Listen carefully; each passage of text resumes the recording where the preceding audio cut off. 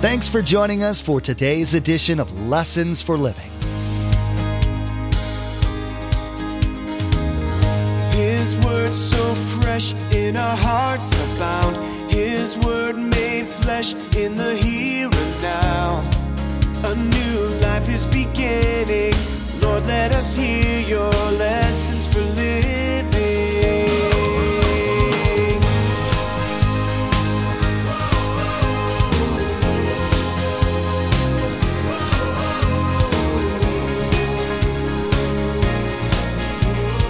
Lord, let us hear your lessons for living.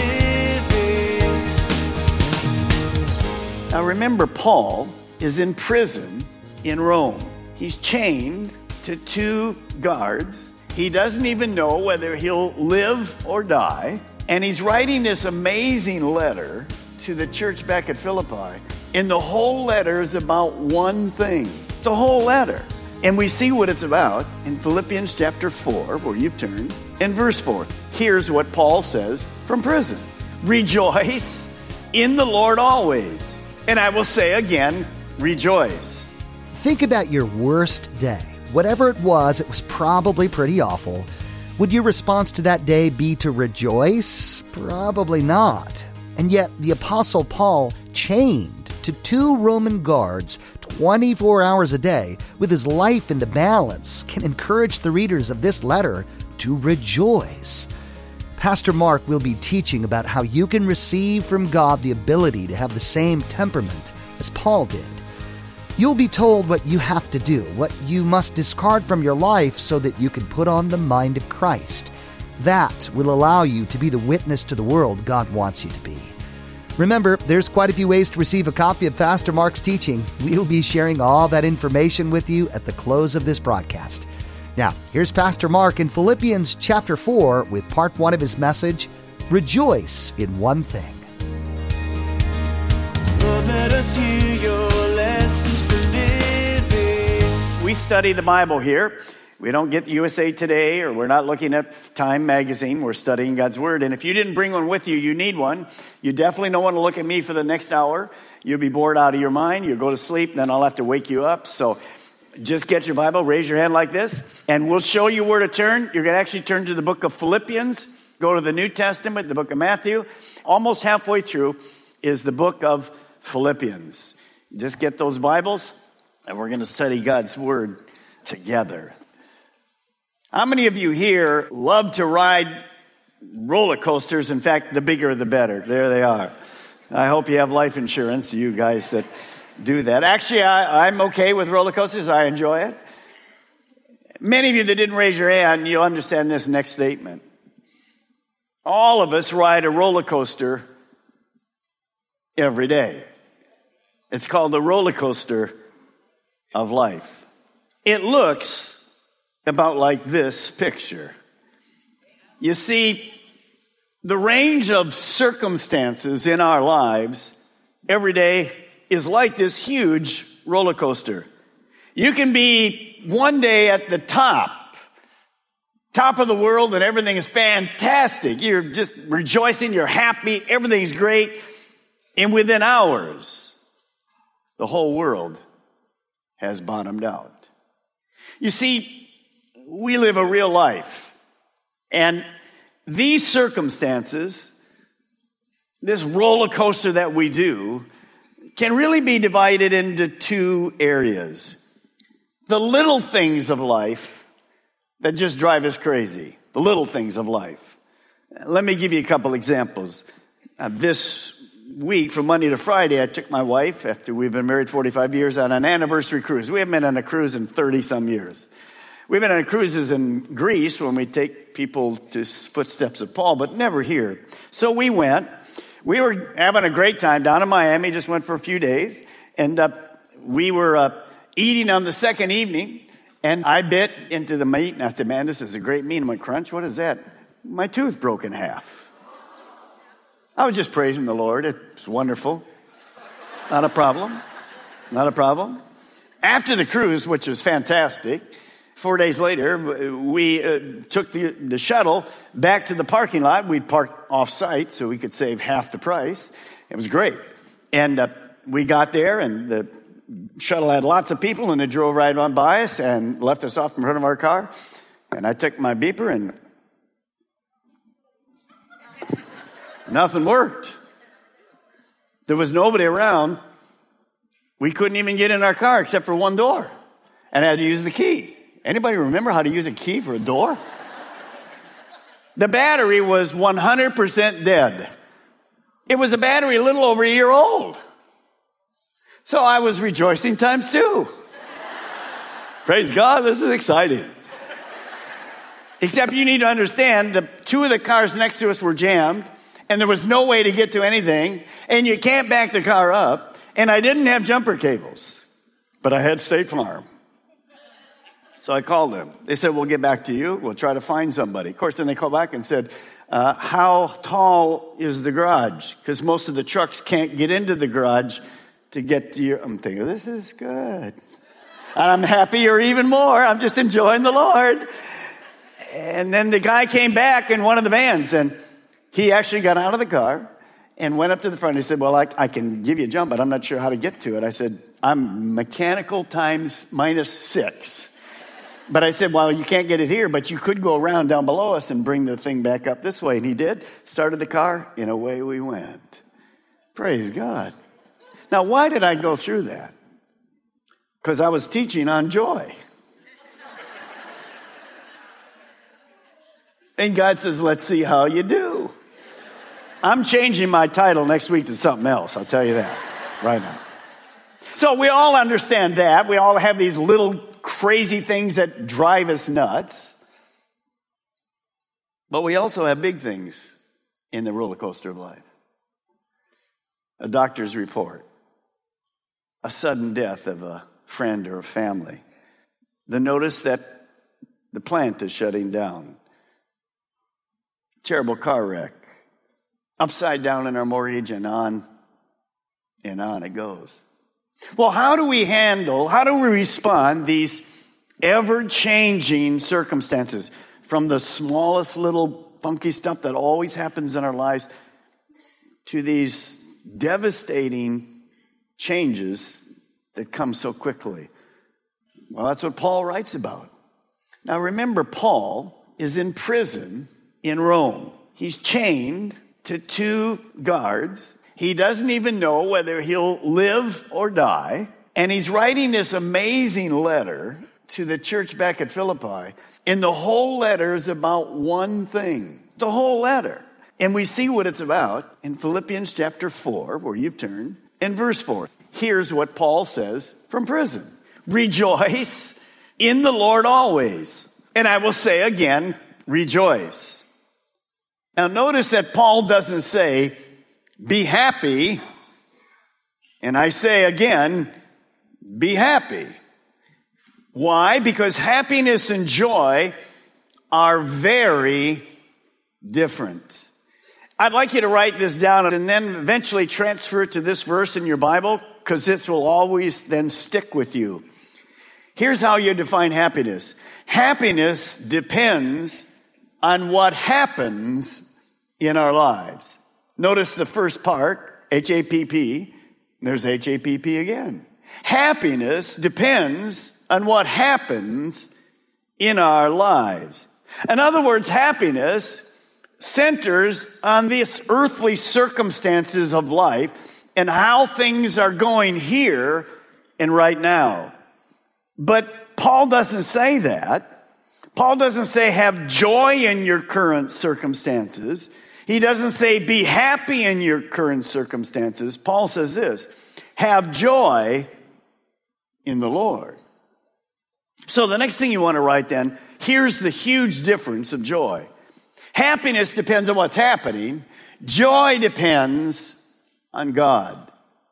Basically, joy is a confidence that God is in control of every aspect of my life, regardless of the consequences. God is in control, and because of that, I have a settled confidence. Eventually, it's going to be all right. Now, in the original language, rejoice, in the Greek language, is a command. It's not something that it's a choice, it's a command. And it's a command in the present, and it means this: keep on rejoicing.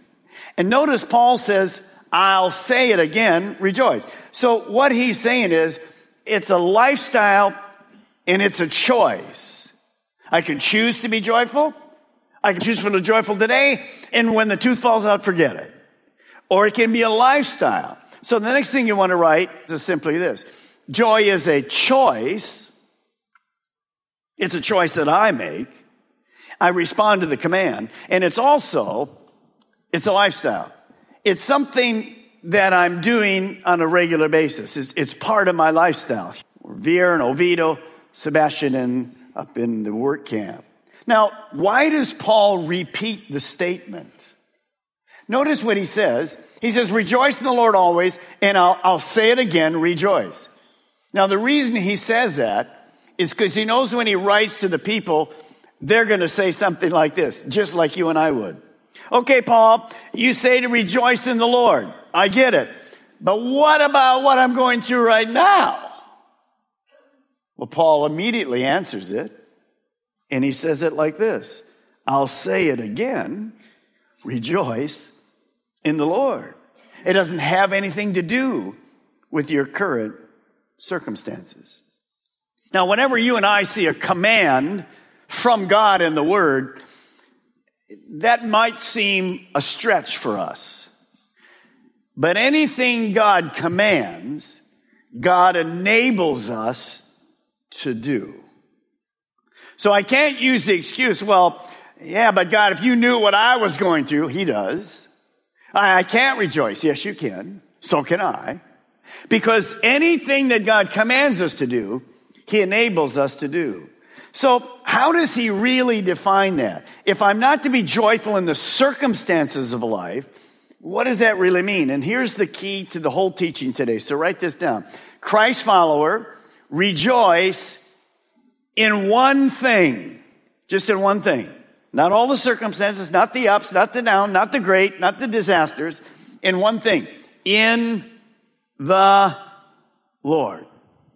So what Paul is saying, and I want you to look at me because you need to hear this. The answer to life and all of life's problems is found in the statement, in the Lord. In the Lord means a personal, living, vibrant relationship with God. And that goes back to a concept that Jesus taught in John 15. So if you'll turn to John 15, let's see what it means practically in the Lord. Now, let me just bring you up to speed. When Jesus was here, as He was walking with His disciples for 3 years, vineyards were very much in Israel, as they are today. So Jesus loved to use practical illustrations to get a spiritual principle into the lives of people. He used this, and we'll see what that looks like as Jesus begins teaching. Now look at John 15, verse 1. Jesus says this, speaking about a vineyard. I'm the true vine, and my Father is the gardener. He, the Father, God, cuts off every branch in me that bears no fruit, while every branch that does bear fruit, He prunes so that it will be even more fruitful. Now, on the overhead is the metaphor, the picture of what Jesus was trying to say. Let's define it, and then it will make a lot of sense to you in the Lord. If you look there, you see the branch. It's in the ground. It has all the nutrients. And connected to the vine is this little teeny branch that comes down. So the vine is here, goes into the ground. Vine is in the ground. Here's the little branch. And what's on the end of the branch? What do you see up there? Grapes. It's fruit. So you and I are the branches. We're the branches. The vine is Jesus. And the gardener is who? Tell me. God. So what you see is the gardener's in charge of the vineyard, and the branch, which is you and me, we are connected to the vine. And in that connection, it's personal. It's a real connection. And because of that, the life source from that vine passes on to the branch and then eventually into fruit. Now, when Jesus says he cuts off every branch in me that bears no fruit, he's not talking about grapes.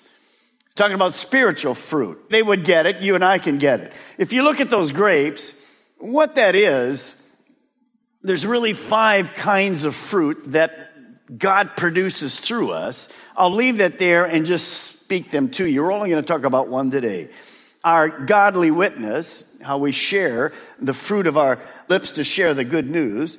Our godly character, which we'll see very clearly in a moment. The works that God, Ephesians says that you and I were created to do good works. So that's fruit for God. Our giving, as we give of our tithes and offerings, that's godly giving. That's fruit from our lives. And last, what you just did a few moments ago is godly praise. The fruit of my lips to praise God. So all of that fruit has really to do with me becoming like Christ. And let me show you what that fruit looks like in the Bible with words. So take a look at the next verse. And this is in the book of Galatians. And notice what it says. The fruit of the Spirit, that which God produces in me because I'm attached to the vine, is love. And love is then expressed in these other characteristics. Right after love, joy. So Paul says, have joy in the Lord. So what that means is that joy is a part of being connected to Jesus Christ in a personal relationship. God will produce that, but not only that, notice what else he'll produce. Peace, patience, kindness, goodness, faithfulness, gentleness, self-control. Remind you of that when the third piece of pie comes by you on Thursday. Self-control. Now, when you think about this fruit, this is what God wants to do in your life, in my life. In this room here in Melbourne, there's 2 kinds of people. Everybody that's a Christian, born again, ask Jesus Christ to forgive them of sins, and have him come and live inside of us, is connected. It's a live, vibrant relationship. We're connected with God. Now, that's many of you. Some of you yet, there is no connection. It's not really here.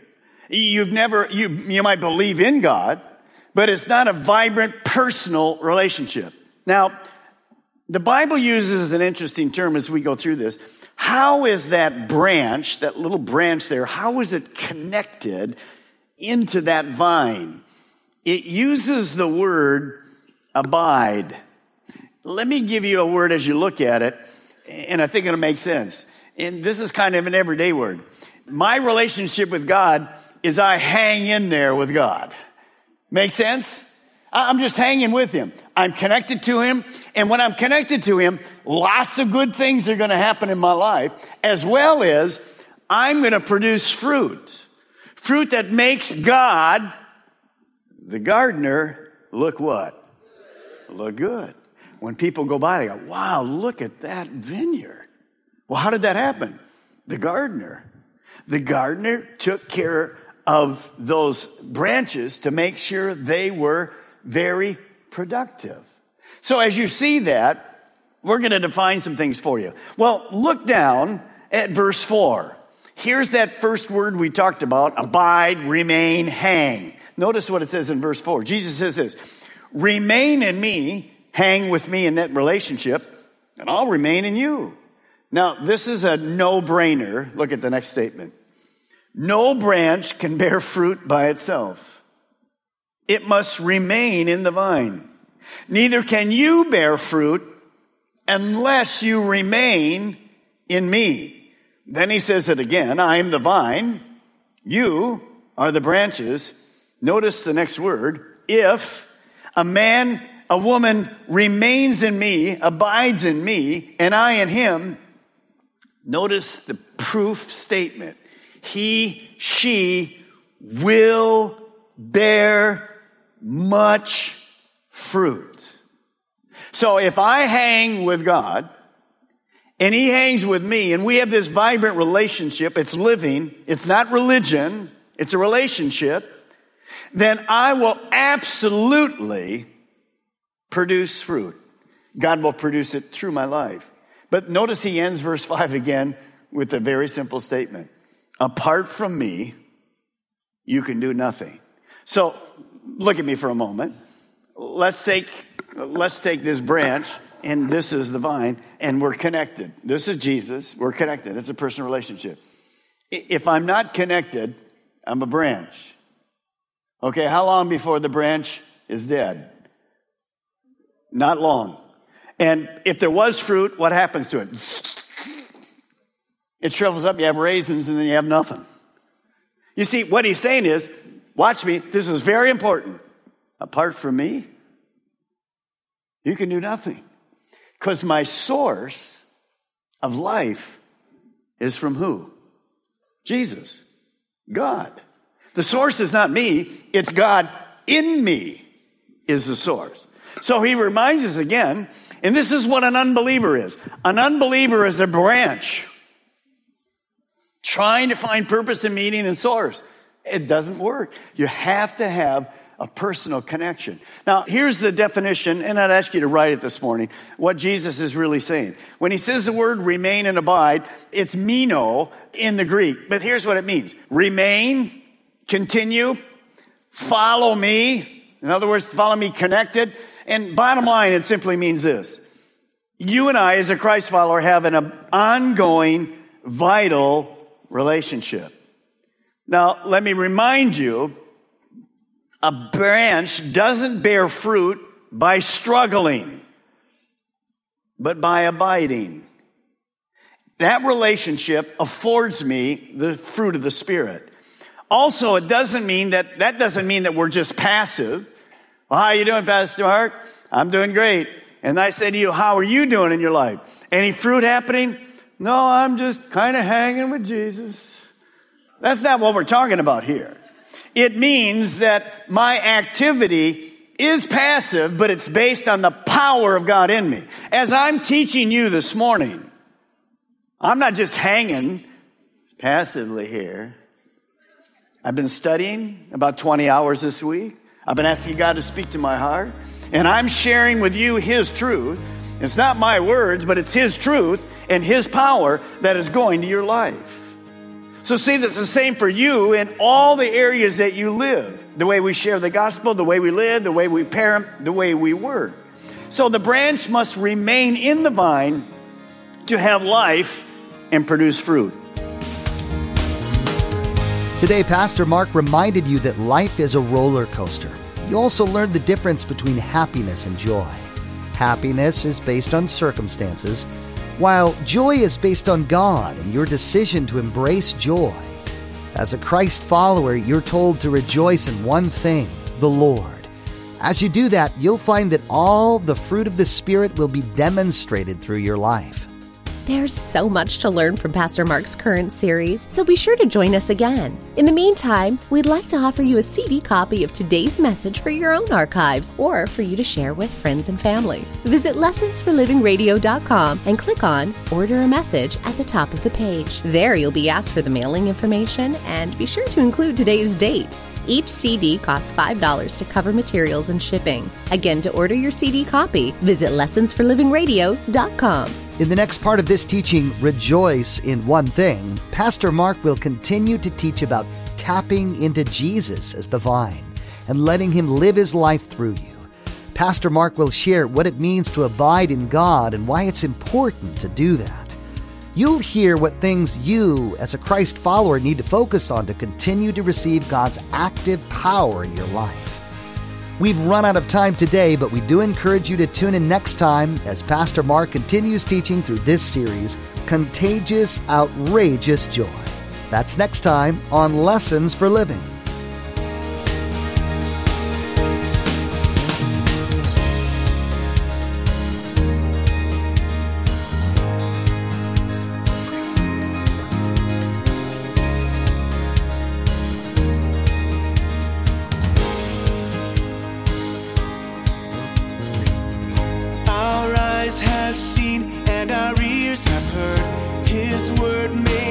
fresh in a hurting world. A new hope he is giving.